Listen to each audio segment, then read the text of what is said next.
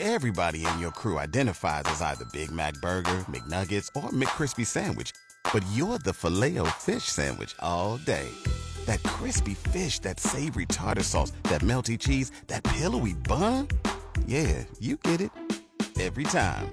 And if you love the Filet-O-Fish, right now you can catch two of the classics you love for just $6. Limited time only. Price and participation may vary. Cannot be combined with any other offer. Single item at regular price. Ba-da-ba-ba-ba.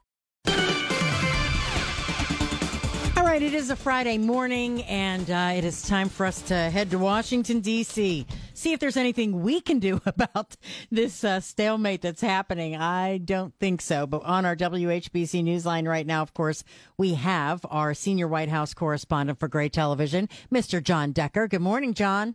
Good morning to you, Pam. Hope you're doing well today. I'm doing well, but how long are we going to have to wait until we actually find a leader of the House, huh? I wish I knew the answer to that.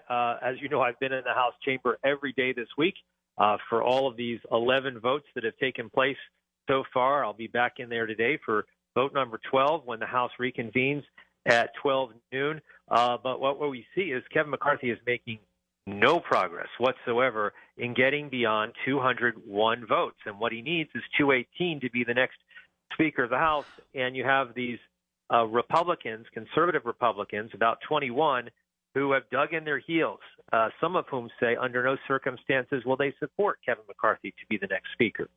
So why does he continue to even negotiate? I guess, well, I think I probably know the answer to that, but it doesn't seem like they're making any progress.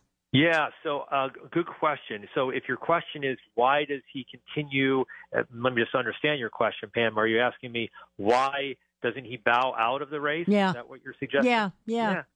I'm with you. If you're not going to get there, you're not going to get there. And yes, you're getting a minority of Republicans dictating to a certain extent who the next speaker is. But that's, the situation that he's confronted with because there wasn't a red wave in the midterm elections. And, unfortunately, there is a small minority who can have and who can exert a lot of power. I don't know the answer to that. I don't see any progress being made. Maybe there was progress made overnight, and we'll have to wait and see. I think the 12th vote will give us an indication about whether progress was made. But if no progress was made, I think that, even as supporters might say to Kevin, you know what, we have stuck by you. We have been loyal to you. But we need to move on. We need to get to the order and business of the American public. So what's the next option? I mean, we're hearing all kinds of names being thrown out. Yeah, we are hearing names. And the thing of it is those names can't be put forward unless Kevin McCarthy steps aside. No one who is someone who can garner, the necessary 218 votes is going to step forward and challenge Kevin McCarthy. They're loyal to him. Even Steve Scalise has said, I'm not challenging Kevin McCarthy. I'm loyal to him. I'm supporting him.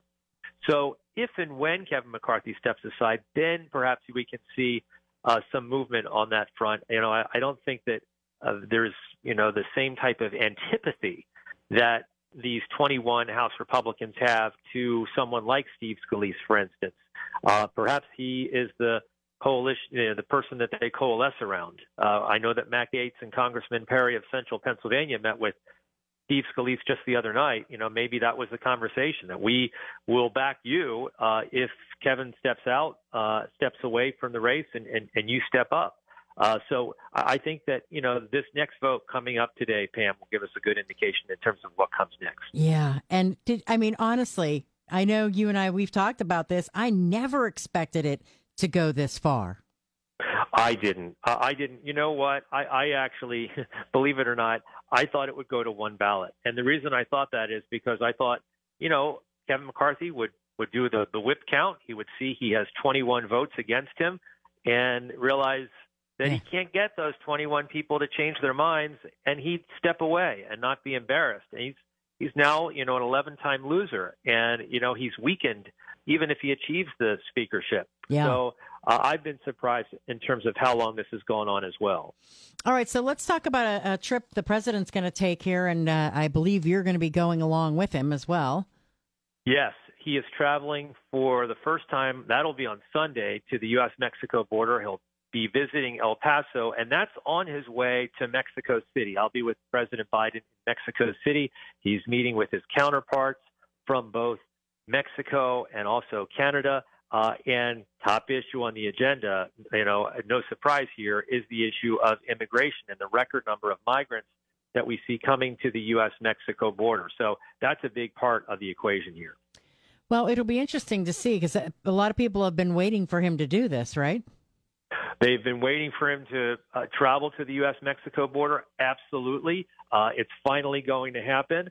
He made a speech as it relates to the issue of immigration yesterday, made some policy pronouncements as well, but I don't know if it's going to change what we've seen, which is 9,000 migrants on average coming to the U.S.-Mexico border every day, which is it's a record number, and it's really turned into a humanitarian crisis in many parts along the U.S.-Mexico border. The other thing I forgot to mention, today is the 2-year anniversary of the attack on the Capitol. So people talking about it?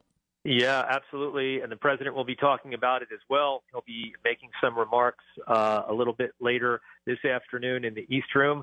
And so there will be a commemoration of what happened 2 years ago today, right? Time flies, but it was 2 years ago today that that attack on the Capitol happened. And this White House ceremony will happen at 2 o'clock Eastern time this afternoon. All right. Very good. Well, John, we will chat with you next week. We'll figure out that schedule once you know your travel deal. Sounds good. That sounds great. Thanks a lot, Pam. Have a great weekend. Talk to you real soon. Bye-bye.